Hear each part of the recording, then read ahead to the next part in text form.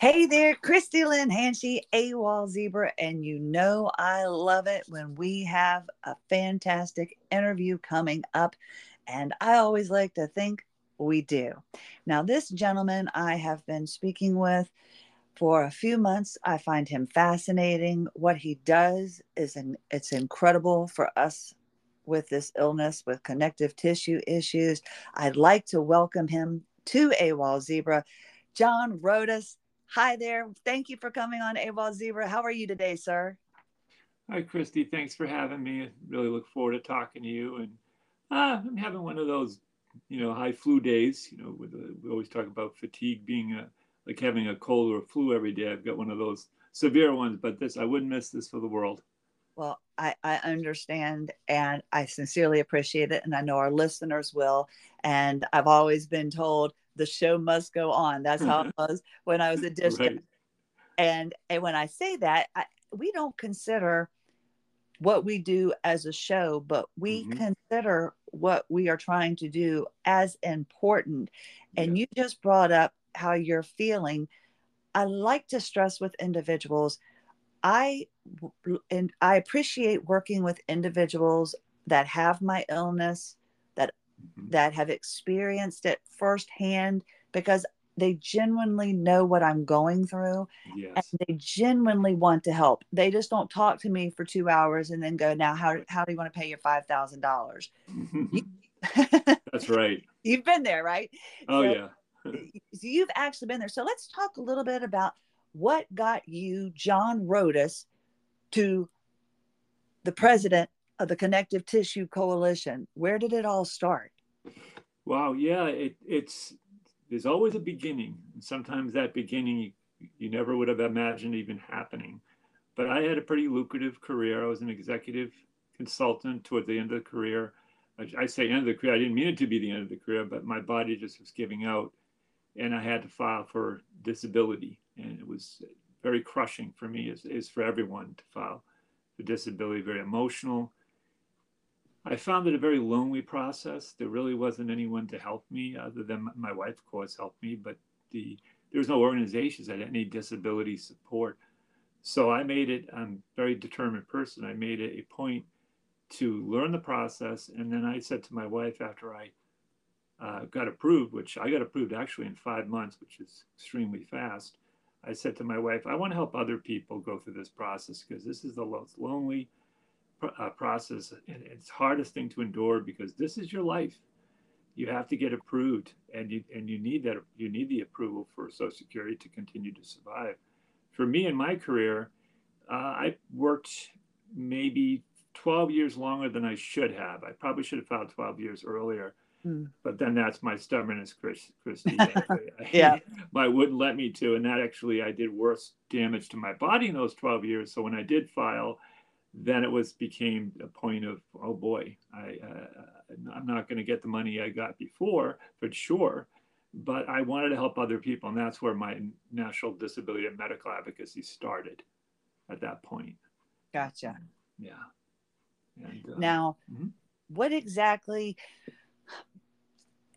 how were you able to go from, were you sick all of your life and you just were putting off the imminent, or was this something that happened when you were at the height of your career and then you had to reroute the direction of your Mhm. dreams?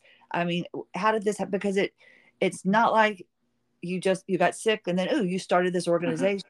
I mean, Right, it right. no, it wasn't easy. No, that's a very good question because when I guess the good way to do it is to describe it from the beginning. I was diagnosed when I was 8 years old with a condition known as Marfan syndrome, Mhm. which is a connective tissue disorder. It's of the fibrillin. As Ehlers-Danlos is collagen, Marfan's is fibrillin. So at 8 years old, it was pretty. It was that was a long, long time ago. I'm 65 years old. So that was in 1966. And when I was diagnosed, they really didn't have much to tell me about what was going to happen. All I knew was that through the years to come, my body was always achy. I was always a little weak and a little dizzy at times. I just thought that was just me growing up. Like that's usually what everyone's been told. When they Right. have structural issues, it's just the body. It's you're just your body is just growing up. That's just what it is. But it was more than that. And I always have had issues with pain and fatigue and other issues, but I kind of just kept pushing through it, pushing through it, pushing through it until I was 31 years old, and that's when I had my major aortic dissection, and that was due to Marfan syndrome. Large aortic dissection. Very lucky to survive that, but I kept plugging on with that because I was at the kind of the mid stage of my career, and I continued on, stubborn as well, stubborn as I was, and and just like with you, Christy, the motivation, the fact that I was too stubborn to give up. I wasn't going to file for disability, which I kind of wish I did. And then that led me to this career of helping other people because I'm a person that doesn't like to, I like to right a wrong. I like to help fix a problem. That's what I'm really best at in my career. And that works fantastic in this advocacy work because my ability, my high level of organization and ability to get stuff done in a short period of time really is helping now because of my energy level is so bad. Right. Well, I can't imagine because in the short amount of time that this has happened to me, I'm still now finding that every day a little bit of, oh yeah, I still haven't quite accepted it yet. I still haven't quite accepted it yet. And you were able to continue on. You fought for yourself. Unfortunately, you went longer than you should have, Mm-hmm. but you were still able to continue on and become a national disability advocate. You do not charge people for this. No. You're just trying to help individuals Mm-hmm. with it. You're spreading awareness. And at times, are you like me doing it from the supine position? Are you stuck in bed? Yes, yes. There's times when I'm basically slumped over at the computer keys, just trying to get through what I have to do. And Christy, you're like me. You keep pushing and put, and a lot of people of your viewers, I'm sure, are the same way. You just, it's like that song. I'm sorry, I can't remember the band, but I get knocked down, but I get up again because nothing's going to keep me down. That's Oh my gosh, feel funky, feel good. I've got the music in me. That's my song, Kiki D. well, you don't give up. You Yes, can't because it's just. But I understand, and I know you do too, the hardship and the sorrow of being sick. It's yeah, really not easy. It's very difficult. But I yes, always look to the fact that we're all of us with chronic illness, we're all family, and we all walk these same steps together. And we're not. You're never alone, even if you're alone in the room or you're home.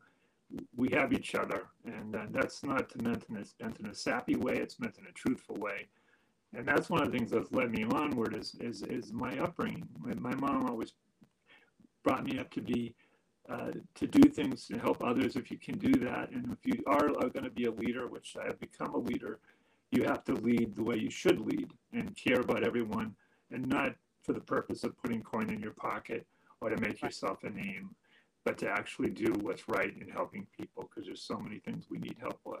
Yeah, All of that's true. And you got, when you brought up that and it resonated with me, it felt great. I do want to ask you, during them. the course of our conversation, I don't know if you have a microphone, but there seems to be like a little bit of a sound coming through when you're talking. I can still hear you fine, but Okay. there does seem to be like a short. I'm not losing any of your voice, but like an extra little tapping or something comes in. And I think it's from your end. I wanted to let you know, but it sounds fine because but I just wanted to let you know if in case Okay. there was on your end. But no, you did bring up a very good point. Mm-hmm. The family. I Yes. found that I could pick up the phone in the middle of a crisis and I could contact somebody that has my illness across state lines just to have them pick up the phone and say, I understand, Mm-hmm. more than I could somebody 10 minutes away from me because they don't really know how to handle it. Yes. So you do become a family, as sappy as it sounds. Yeah. It's true. And it's hard because sometimes the most painful things can happen from our friends and our family because they don't understand. And that's why I work really hard, and I've written articles about it, to kind of awaken people as what it's like to have an invisible disability, to have a chronic illness. And I make it relatable because I make it to points that they can understand, just like to the medical community.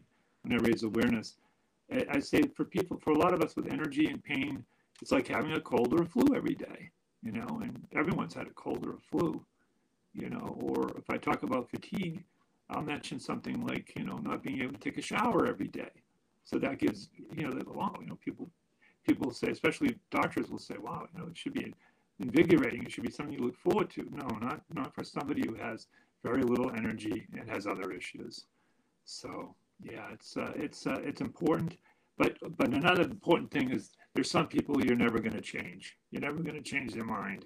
True. So walk onward. If it's family, then just try to lower your stress and dealings with them as much as you can. No, you're exactly right. We have to kind of choose our own battles when it comes Yeah. to this illness. And Mm-hmm. I have found that, that whole you can lead a horse to water. There are some Yeah. people that just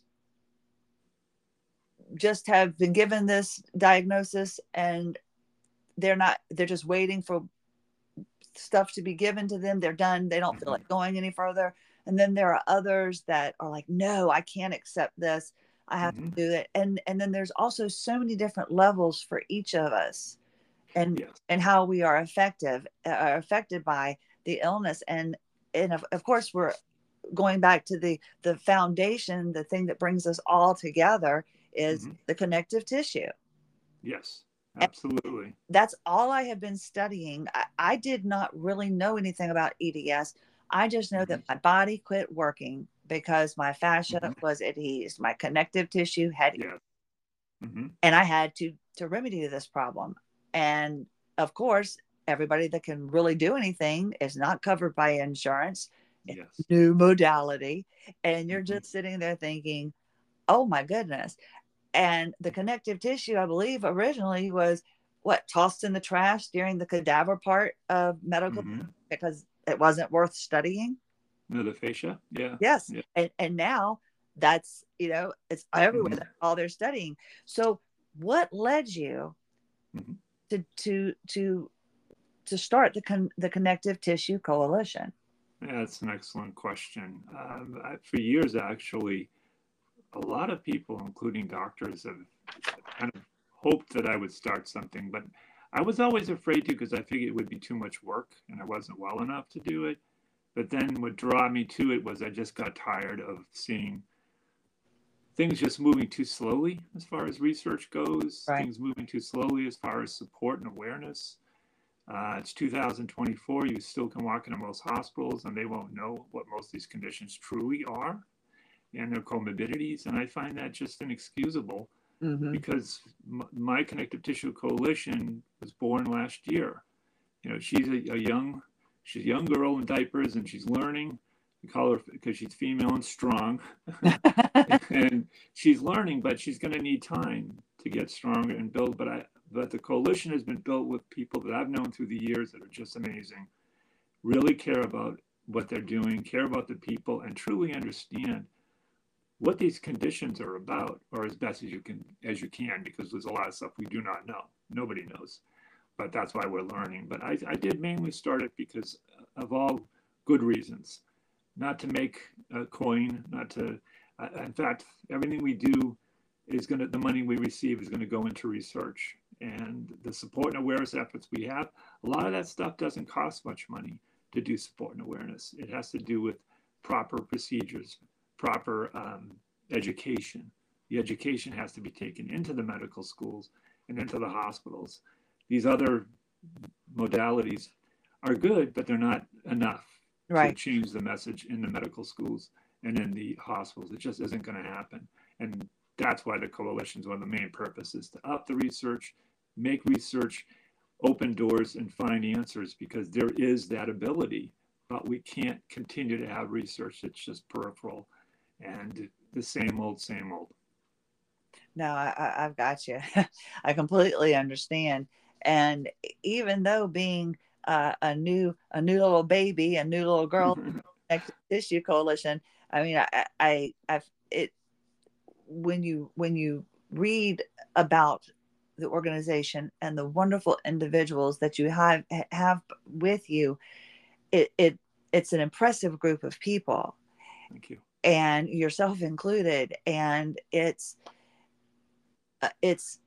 giving me hope knowing Oh, that there is someone that is not out there just waiting for me to give them money so that they mm-hmm. can possibly give me an answer. It's nice to know that you are out there and that Oh, you are fighting, and it just gives me hope, and that makes me want to fight. And that's what I'm hoping individuals will want to do. We have to, yeah. it's like when I started working with people and talking about fascial remodeling and Mm-hmm. working with your fascia, I was having to introduce words like sticky fascia and things Mm-hmm. like that. And Mm-hmm. I'm like, if we stick together and we use common words, we Yes. go into a doctor, we sound, rather than saying it feels like there's a rubber band pulling from my shoulder down to my hip bone, Mm-hmm. and they look Mm-hmm. okay, uh-huh, and love Yeah. that, no. So, uh, Mm-hmm. no, that Yeah, I appreciate, first of all, I want to say I really appreciate kind words. It means a lot to me. I think the messaging is really super important. Speaking of Ehlers-Danlos, it is not rare.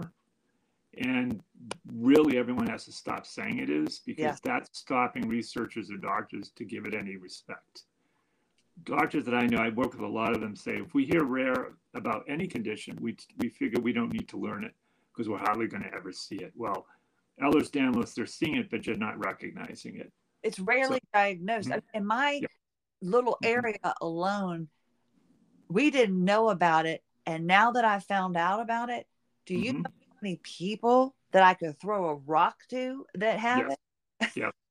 Oh, absolutely. But what we also want to be very careful of is the separation of breaking. Oh, they have HS, hyperbolic spectrum disorder. They have that. I don't like those categories because they HSD and EDS, hyperbolic EDS, are extremely similar and have multiple comorbidities they share. So I don't see the distinction, Me and it's dangerous to actually run on things that actually aren't accurate. And you are right. There's a lot of people that have Ehlers-Danlos that have no knowledge of having it because their doctors themselves don't have it on their radar, or in addition, they don't know the comorbidities, let's say mast cell or POTS, or these things. There's certain things that just point directly to the condition. But I would be amiss if I didn't say, now this is a big one. It's also is Marfan syndrome is not rare. Now some people might hear and go, what? Well, because the number for Marfan syndrome was 1 in 5,000. That's that. Who knows who came up with that number, but that's the number that usually is said. Well, 40% of those, 40% of people have Marfans are not tall, or they're not thin. So they're totally missed on the radar. And unfortunately, for many families, and I, respect any family that's listening to this that's happened to them with their loved one, have died because they were not suspected of having Marfan syndrome. We have to stop that as well. Marfan's is, you don't have to be tall and thin, and I think it definitely is not a rare condition. But I'll tackle that at another time. But right. Christy, it's all comes down to what's accurate. That's the most important thing of any condition. What is this condition truly is versus what's their speculation that it is, or that's, oh, Ehlers-Danlos can't be diagnosed as a child. Well, that's a huge mistake. Yes. You need to diagnose a child that has Ehlers-Danlos, and it's absolutely possible to do that, What? or at least at minimum suspect it. Sorry, Oh, go no, ahead. no, no, that was my fault. No, because you got me right there, because what I did was when it was first suggested to me that I was hypermobile, I said, okay. Mm-hmm. And then they brought up Ehlers-Danlos syndrome. And then when I looked at everything, I went, well, gee, Mm-hmm. a doctor had all of this information in front of them. I had every single thing, the Yeah. comorbidities, everything that was there. And Mm-hmm. I am finding things in my adulthood that I thought were normal because they were normal to me through my life, that I'm now Mm-hmm. finding out weren't normal. And the only saving grace that I have, I started AWOL Zebra because I Mm-hmm. felt lost and nobody else wanted to talk about the fashion. Nobody else, we were That's focused awesome. on one thing. And I Yeah. said, but this is what I truly believe. And it's helped my son. And I know this. I Hmm. wanted to know I helped my son. And I'm like, if I could help Yes. anybody else, that would be great. But what I've noticed is Mm-hmm. I see the signs of what happened to me during childhood that my son has had happened that I didn't necessarily speak to my mother about. And so it's Right. opened up a conversation bridge for the two of us to our Good. son. I think Hmm. you're going through is this happening. And so I believe at 14, or now he's 16, my goodness, he's 14 when we started, Hmm. that he is now going to get better because we started looking at it, Hmm. from the mother's perspective. I went from the patient's perspective. The doctor was like, just because you have it, let's just wait till he exhibits. I said, no, because I Mm. don't know what he's not telling me. Right. Very good. Yes. Okay. All right. So, And there's a lot of things that he's not registering either. right. Because a lot in my 23 years of doing advocacy work, which is I'm a natural disability and medical advocate because they're intertwined. The reason why this is important for me to state that is I've dealt with tens of thousands of people in different conditions, especially Ehlers-Danlos and Marfan syndrome and Lowe's-Dietz. And when I have that kind of exposure all these years, I know what's common, what isn't common in these conditions. So when I'm helping somebody or helping try someone to suspect a diagnosis, I'll ask them questions about the comorbidities. So let's say with you and your son years ago, and I had talked to you, I would have said, well, does your son have issues with Novocaine? Does Novocaine work for them when they go to the dentist? And they'll say, oh, wow, he needs 2 shots. Or does he have issues with certain smells that really bother him? Sounds really bother them, loud sounds, they have tinnitus. So I go through the list of very common comorbidities of hypermobility, Ehlers-Danlos, and some of the other EDS types as well, because there's others. But that's what I do with Marfan's and I do with Lowe's-Dietz. I talk about, I ask them about these comorbidities, and you would be surprised. Well, no, you won't be surprised. I know you know this, but it's EDS that has the most comorbidities of any condition. I work with over 200 conditions in my 23 years. It has far more comorbidities than anything else, and that's that's actually not a great thing to be, but it's also an easier way to target what possibly it is, that it is HEDS. No, that's, And go ahead, oh, no, Christy. I'm sorry. I get so excited because I'm like, oh, he's right. No, it, Well, what happens is and this is for people to know, because with Lowe's-Dietz syndrome, for those that don't know what that is, that's named after Bart Lowe's and Hal Dietz, who found the gene, or now genes, of Lowe's-Dietz. For years and years and years, people were passing away with aneurysms and dissections that were beyond the aorta. So with Marfan's, it's usually the aorta that the aneurysms are where they are. But people are having aneurysms in their head and their dissecting areas, and things that had nothing to do with the aorta itself. So that's when they said there's something going on here, and that's when they identified, through not just the two of them, of course, and their wonderful teams around the world, the genes for Lowe's-Dietz. So we have hope for HEDS because I think there's going to be multiple genes for that. Um, so sometimes I run in a tangent because I'm very passionate about getting things done right. No, I completely understand. And I'm always, when somebody starts something and they go down that rabbit hole, I'm like, I'm very passionate about this. So if you're asking me and you want to know, it's going to be a doozy, but I'm ready to tell you. Yeah, well, Chrissy, what I'm fascinated, well, a lot of things I'm fascinated about you, but the facial work that you're doing, see, I don't even know if it's fascia or fascia. What is, how to pronounce that correctly? It's like potato, but I just say okay. Fascia. I just say yeah. I find it fascinating because it was not considered really anything. For years and years, it was no significance. And now all of a sudden they're realizing, wow, it does have a lot of significance. And I also feel, and I tell this to medical students, everything should be on the table, and doctors, everything should be on the table. You shouldn't always think like everything, look through a tunnel and just have tunnel vision. You need to look outside the box, because that's where normally you're going to find a lot of answers. And that's how they found the benefits of treatment for fascia is because they started, somebody was starting to look into this and go, hey, this is interesting.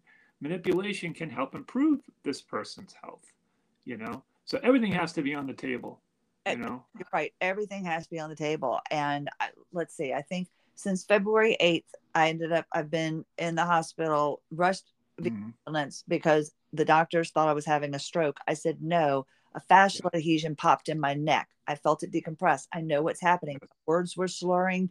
They were insisting I was having a stroke. I get there to the emergency room, of course. Hours later, I'm still flailing. I still have the muscle spasms. Yes. They have no Mm-hmm. answers for this.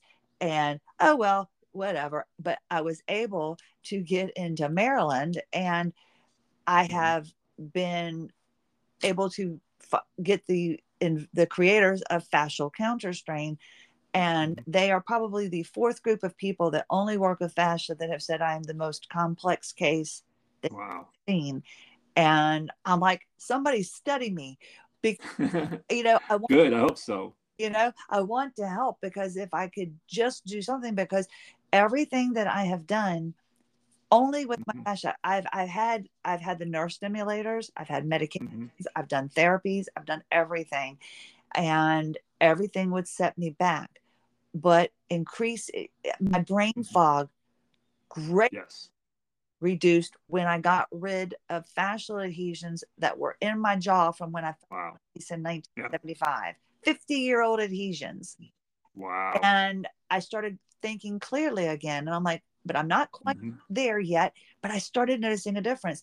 And blood That's amazing. coming, Mm-hmm. breathing, and my Mm-hmm. to eat, things were starting to come back. So the fact that it has only been non invasive Mm-hmm. modalities that have helped me is fascinating to these people. Mm-hmm. But then they look Yeah. at me and they're like, you don't present with the normal, regular symptoms. They like, you've got every comorbidity, you've got all the Mm-hmm. things, but all of these other things are in addition, and we haven't seen it.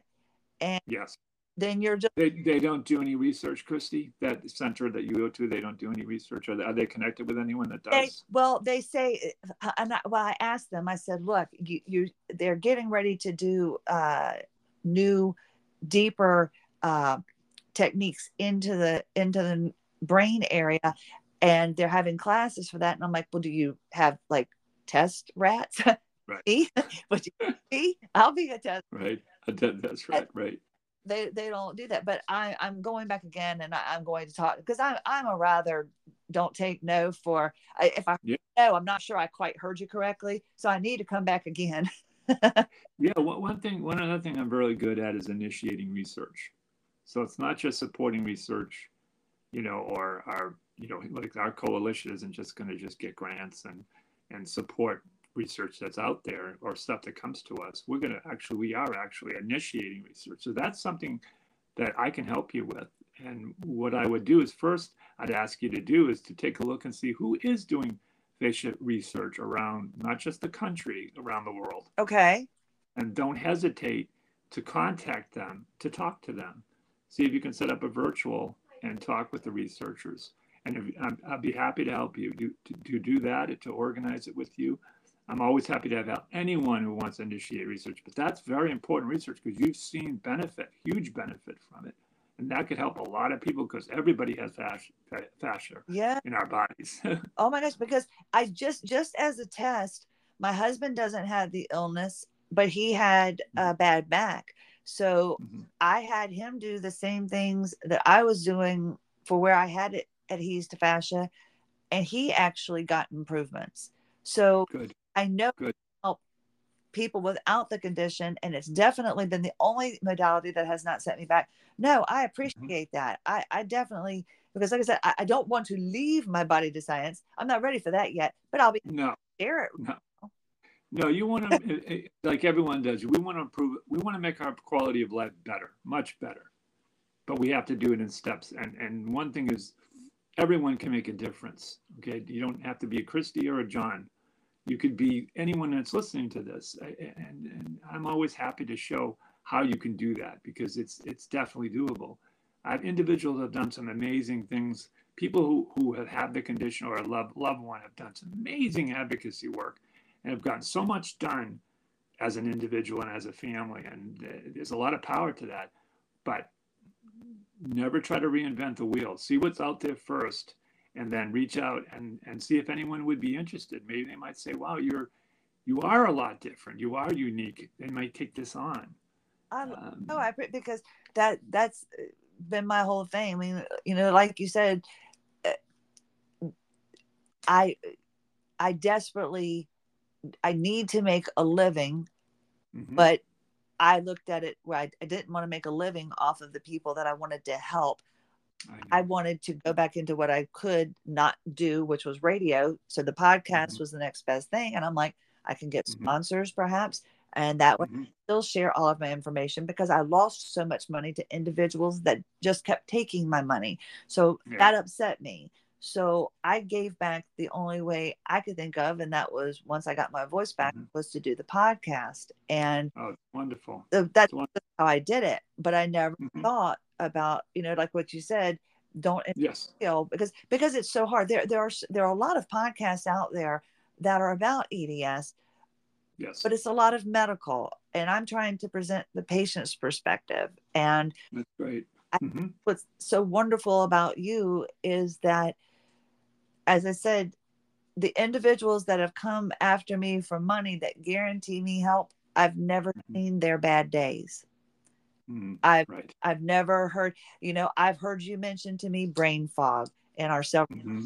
Mm-hmm. I've heard Yeah. you mention illnesses. So I Mm-hmm. mean, I know for a fact that you're dealing with this, and the fact Mm-hmm. that you are dealing with this and you're still continuing even while you're battling your Mm-hmm. own issues is just admirable to me, because I mean, I'm sure you have to fundraise and stuff. Yeah. Yes, and that's where with the coalition I have to do fundraising, and just like for yourself, you should definitely get sponsors because the work you're doing is fantastic. The coalition, definitely have to fundraise, but and I hate fundraising. I just hate it. But this is so important because we're not like any other organization. The money, when people donate or anyone donates, they're going to know where the money's going. They can tell us where they want to put it, what type of research, or they just want to just donate to the coalition itself because we do have costs, but majority of the dollar is going to go to research because that's the most important thing. The support and awareness is absolutely, I can absolutely help in that regard because I already do that anyway in my advocacy work itself. This is just that's where I should say, Christy. I started the coalition because I wanted to create a much larger platform where I can get far more done and have a lot of team members help out because I have a wonderful family of team members that I put together, and they're all so passionate. But we can make a difference as sick as we are, and you are right. It's sometimes we have to say to ourselves, "I need to take care of myself. Sometimes I need to relax. I need to, listen to my body." But the passion, and I know you have it too, the passion I have to make a difference because I hate when people suffer. I know I'm suffering, so I understand it, but there are ways to alleviate a lot of that suffering, and that's what I want to try to do with the coalition, and then with my individual work, of course, my advocacy work. I want to help people start support groups. I've done that for years. People aren't even aware of that. I want to help people get better, build medical teams in there for themselves. I want to show people how to deal with legislative bodies and how to make them work for you and work with you, not just for you, with you. There's a lot of things, but you and I both, we have to look how much energy we have and we have to organize ourselves as best as we possibly can. And that's what I'm really good at is organizing my time. I always have been, but as you can tell, my passion is I want to make a difference in the world. I want to do it for all the right reasons, and I hope I always do. No, I appreciate that very much, because I do have, my friends have pointed out that I have a strong aversion to people trying to take advantage of me, or befriending me for the wrong reasons, and then Yeah, quickly yeah, leaving because I didn't want to partake in their little Mm-hmm. scheme or what to me it was like you were just talking to me because you wanted me to buy something. I don't like that. I want No. you to want to be there for me, and why I'm trying to create with AWOL Zebra a community. And Yeah. after, finding out everything that you're doing, I'm like, well, I can't be on that level. That's that, I was a disc jockey before Mm-hmm. I wasn't doing what you were doing. And I needed, this was the only way I could find to try to give back. And Yes. It's a great way to do. you Great are way. doing so much. It just makes me want to do better, even if it's You will, more and level. I'll be happy to help you in every way, Christy. I want to always tell people, and it's true, with the right tools, you can do pretty much anything, and we have such, I know so many support group leaders around, not just the country, around the world, that are doing such wonderful work. And not just like in Facebook, because a lot of the Facebook groups are wonderful, but in actual physical groups, and even if they can't meet personally, they meet virtually. There's a lot of power to local. I mean, I want to double down on this. There's a lot of power for local groups. When someone contacts me from a certain state, I'll say, "Have you contacted this group?" And I'll give them a name because we know where we live, who are the doctors that are good and who, I hate to use the word stinks, but some doctors you just don't want to go to if you have a certain condition.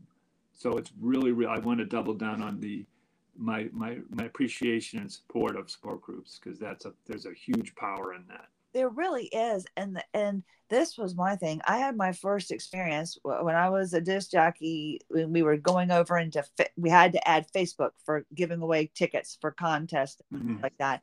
I did it and I couldn't give away concert tickets. Somebody on there and said something that it's a beautiful day. They're washing their Jeep and they got all of these responses. And I'm like, Mm-hmm. 20 minutes of my life I'll never get back. I don't understand Facebook. I can talk. That's about it. So, And that's what you work with, because you're good at well, this. I try, but thank you for your other kind words. That means the world to me. But it really does. But when I was running into brick walls with the doctors, they Mm-hmm. finally just said, "I don't have any more answers for you. You need to join Yeah. a Facebook support group." Mm-hmm. And my mouth dropped, and I went, "What?" I said, "You tell me never, Doctor Google. You never. Now you're sending, Mm-hmm. and now." Well, Christy, you know this as well as I do. Dr. Google, most people found out about their condition or suspected their condition through the internet, Yeah, through Dr. Google. yeah, And that's a fact. I mean, I'm speaking as an advocate of 23 years. Majority of people I met, that's really where they found out or suspected they had a certain condition. And that's a very powerful source. Of course, you have to weigh everything. You have to be careful what the information you're getting is actually accurate and true. But with doctors, I tend to tell people, you got it. Well, you have to build a strong medical team of doctors that believe you. That's yeah. essential. They have to believe you. If they want to learn, it's easy. There's so much out there that really is great information, like the DDS, like the book Disjointed. And I'm not saying because I swear I'm not saying because I'm a book. It is one of the best books written on the condition I did because it has. just go ahead and Yeah. get it. You really, Did you? I Did you get it? I, Okay, good. it's good. So far Mhm. I've been impressed. It just didn't have enough about fascia in it for me, but I was like, but there's so much more. Well, that's when you're going to come in and write. I can also introduce you to people who write. Maybe you write a book on fascia Oh and, wow. and include the research, because anything is possible. I tell people, and especially younger researchers, younger advocates, don't let everyone dissuade you if you want to do something. There's so much possibility with purpose, and progress has to come by due diligence, not by, I use the term, I love the old term, actions speak louder than words, because words mean nothing Yes, unless true action behind them. that's You know. that's very true. And I'm also, and I have been disappointed a couple of times, but I do believe in like a firm handshake and your work. Mm-hmm. I go back to the old Andy Griffith days back on. You said you were going to do it. I Hmm. I expect to hold you to it because I just want to believe in my heart that there are good people in this world, and And there you are, know, yes. you just have to Hmm. to to to just.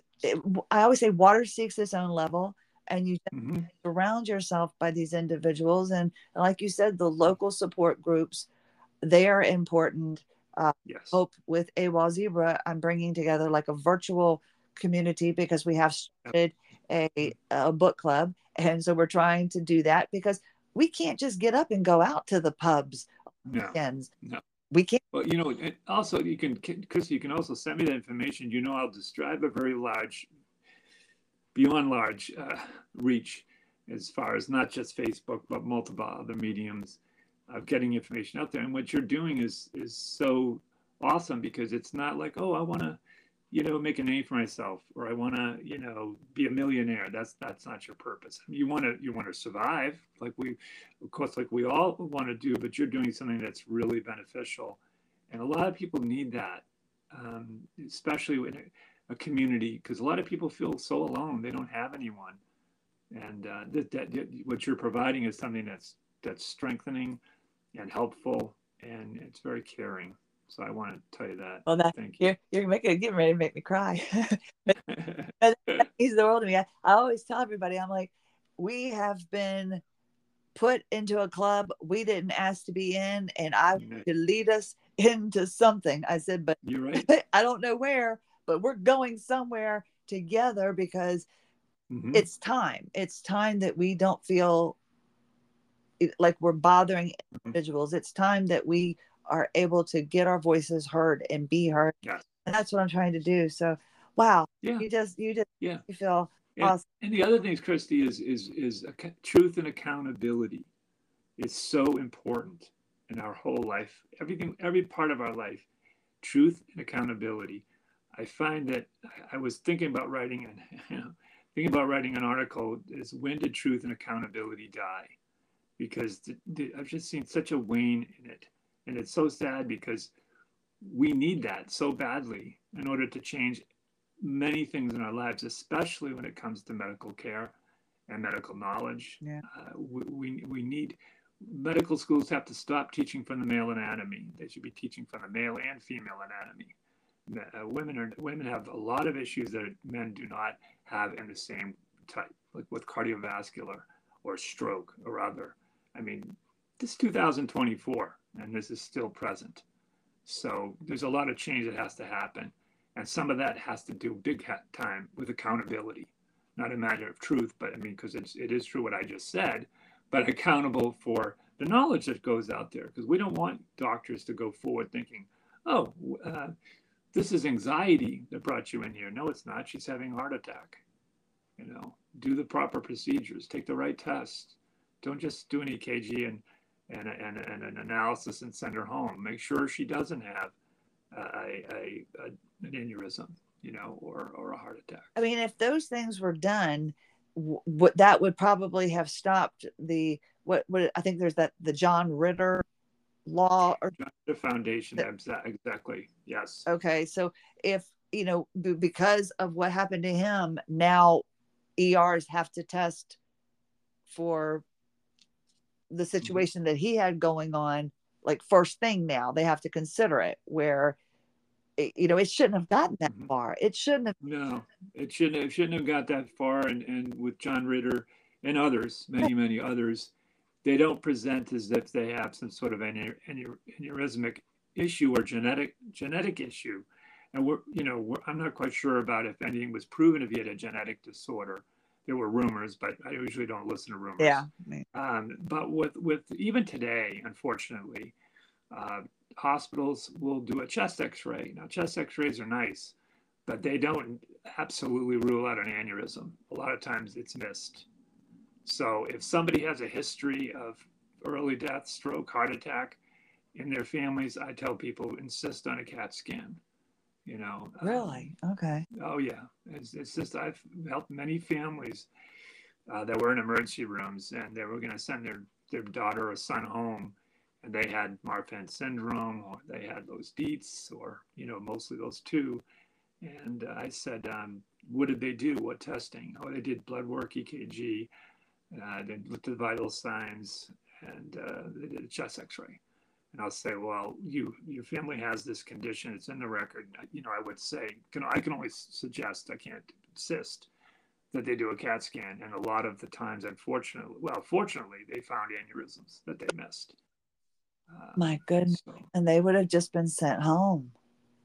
yeah, I've had surgeons tell me that actually did surgery on several of these people that if they hadn't gotten that message of having the test done, a couple of them would have died within months or even sooner Oh, from a section. So it's a preventative thing, that needs to be known. But there's a lot of stuff that needs to be known. The only way we're going to get this information the best caliber possible is in the medical schools. and That's the foundation. I, Mm-hmm. well, I can't, and this is not, I'm not trying to like go head to head with you. It's just that you're bringing these things up to me, and this is really in no comparison to what you said. But Mm-hmm. when I had a woman contact me last year, she was contacting me about fascia. She had just been told that she had breast cancer, Oh. and when she heard my story about a fascial adhesion, and that it wasn't breast cancer, that I ended up having breast cancer, but then something that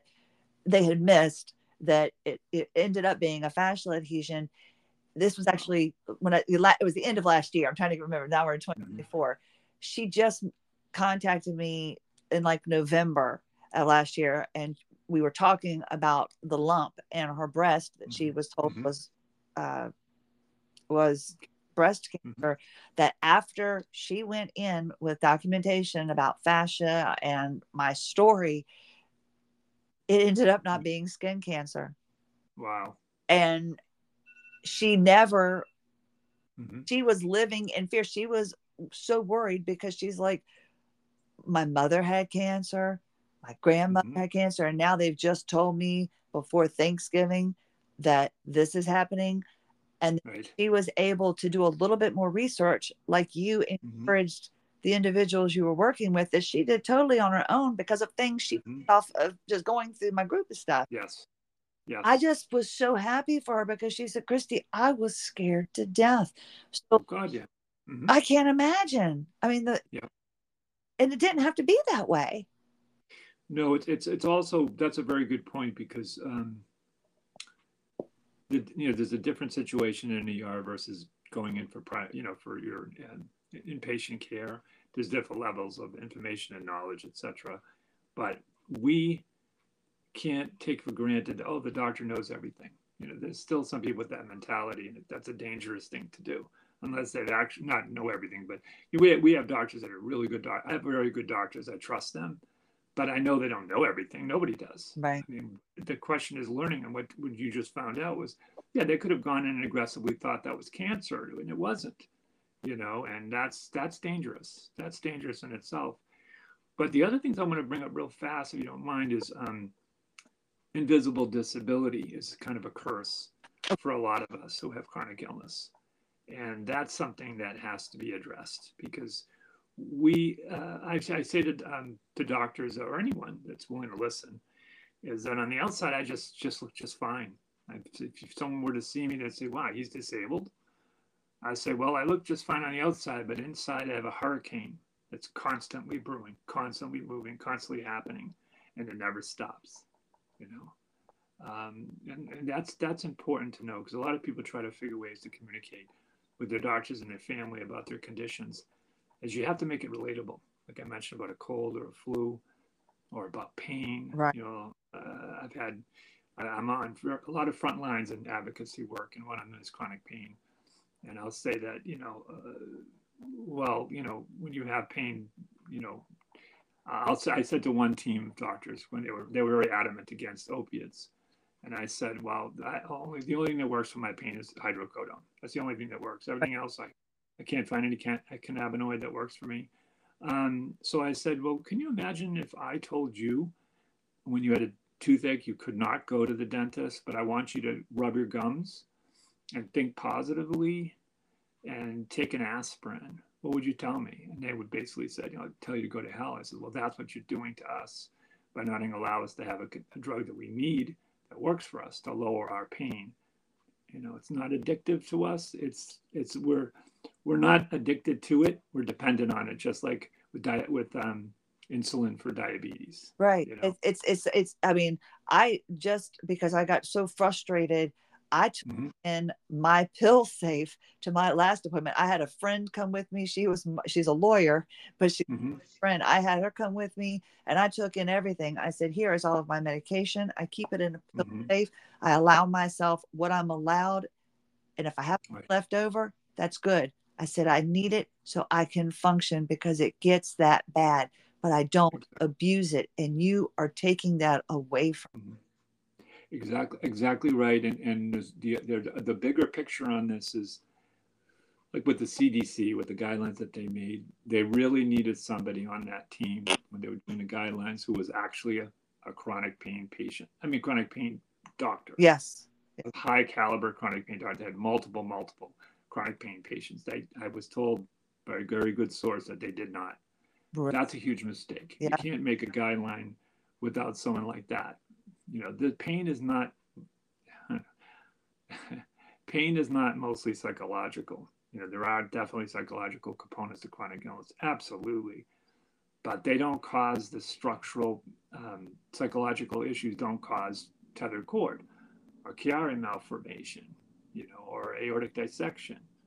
Um, they just don't. Those are structural issues. And then the other thing I want to say is that another part of my major advocacy work has always been is advocating for women because women are highly disrespected in the community, in hospitals, and in life, which is nuts because it's 2024. So that's why it's more important to empower women to realize there is information out there that backs your condition. There is information for support, and don't have a doctor that doesn't want to listen and learn to you. Listen and learn because no one should ever be told this is in your head. You know, I think that's a super crime. It, Do no harm. You it, know, yeah. that's your code. And I Do no. haven't seen that when Mhm. my doctor, the last neurologist, I think I went through seven before I finally got the diagnosis, but I believe it. Yeah. he was trying because he saw the bruises all over me. Well, we bump into things and I was having my fascia worked on. So there were adhesions, there were bruises. So they were trying to get my husband out of the room because they wanted me to tell them that I was being domestic, I was being physically Hmm. abused by my husband. Hmm. As he was examining me, the doctor dislocated my knee. Wow. Yep. I was like, okay. And Mhm. then my husband came back and I was like, my husband's not leaving because he's not abusing me. And then when Right. he get me to walk, he's like, well, you're standing there. And my husband went, well, she's got braces on.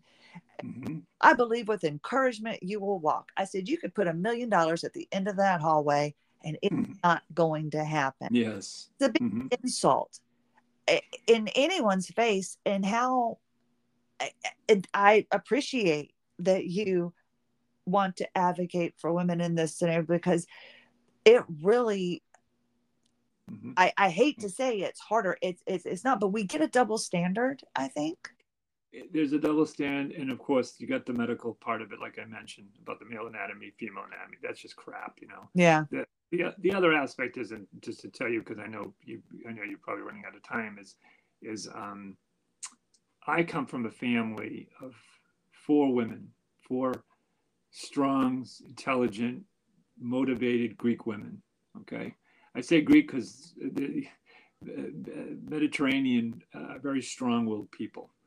And my mom was amazing. She didn't think she was, but she was. And she and her mother, my grandmother, and my two sisters, she worked really hard to instill in us that we had to work really hard to make something of ourselves, but to do it in a way that we help the world, not take away from the world, you know. And she had very good values, and those values I definitely learned from her. But I mention this because women are very strong. And in fact, I find them, sorry guys, but I find on average, women are a lot stronger than men. And also intellectually, there's certain things they grasp that men don't. And that probably has to do with our social um, standards as far as men go. But the thing is that with education and you have to really understand what you're talking about, where doctors should never speak unless they actually know. I love doctors that say, I don't know, I'll find out, or I'll look into this, instead of acting as if they know or they're dismissive. And the other thing I want to say is there's some, I call them jewels. I love to share the jewels because they're important, they're quick, and you can learn quickly from them. One of the jewels is, to explain somebody your fatigue or your pain, is talk about having a cold or a flu every day, or talk about chronic pain, talk about, like I said, with having to do with a dentist, as far as the need for something to quell that pain. Um, I had quickly, I had a doctor that actually I helped with. She had two patients that had Marfan syndrome, and the mom, she was so excited that I would talk to the doctor about, because they were filing for disability. I was working on both cases for them. And so the doctor called me, and when she called me, I go through my usual, questions of her, and she, of course, answer her questions. So I first asked, I said, do they have a clinical diagnosis or a genetic diagnosis? She said, it's clinical. And I said, and then some of your viewers will pick up on this quickly. So I said, well, do you know that if the two girls have any issues with Novocaine, the dentist? And she said, oh, I'm not aware of that. I said, I'm not sure. So then because I was trying to see if it was a false diagnosis of Marfan's, and it really was Ehlers-Danlos, because that happens quite a lot. So as I'm going through the comorbidities of EDS, she stops and I can't hear her. I thought I lost the connection. And she says, John, you just described me. Oh. And I said, really? I said, she goes, yeah. She goes, I've been trying to find out what the hell's been going on with my body for the last, I'd say, 18 years. And she works for one of the major hospitals in the country. And I said, and I went through a couple more of the comorbidities. So I said, this is what you need to do. I hooked her up with a geneticist that I knew. Basically took her in a week. And she has Ehlers-Danlos. She has hypermobility EDS. She had the tilt table test done for POTS. She has mast cell. And why I'm bringing this up is because here at a prominent institution, she's a doctor, and they missed it all those years of putting two and two together. And all they had to do is go to Dr. Google and throw in 6 of the symptoms, and they would have had the suspicion of Ehlers-Danlos. Oh, my goodness. I'm telling you, John Rodis, this has been one of my favorite interviews today. And I Thank you. want to get you back on. Before we go, how would you like, if individuals, the Connective Tissue Coalition, how would you like them to connect with you? They can go to the website, Connective Tissue. God, my brain. See, brain fart just hit me. I gotcha. ConnectiveTissueCoalition.org. You can contact me directly through there. Also, my email is jrmarfan, MARFAN 58 at AOL.com. I use that a lot for my advocacy. And wow, did I miss the major train just now? I didn't tell you, Christy, in the audience.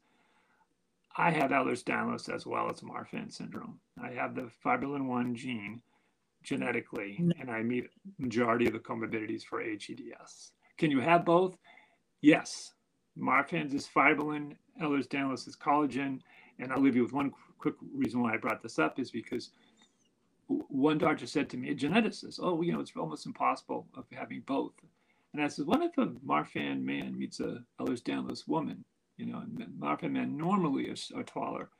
Some women are attracted to a taller man. They marry and have kids. He's had a big smile on his face. You're right, Sean, because each of them has a 50% chance of passing on their gene to their children. So it is absolutely possible. I have it.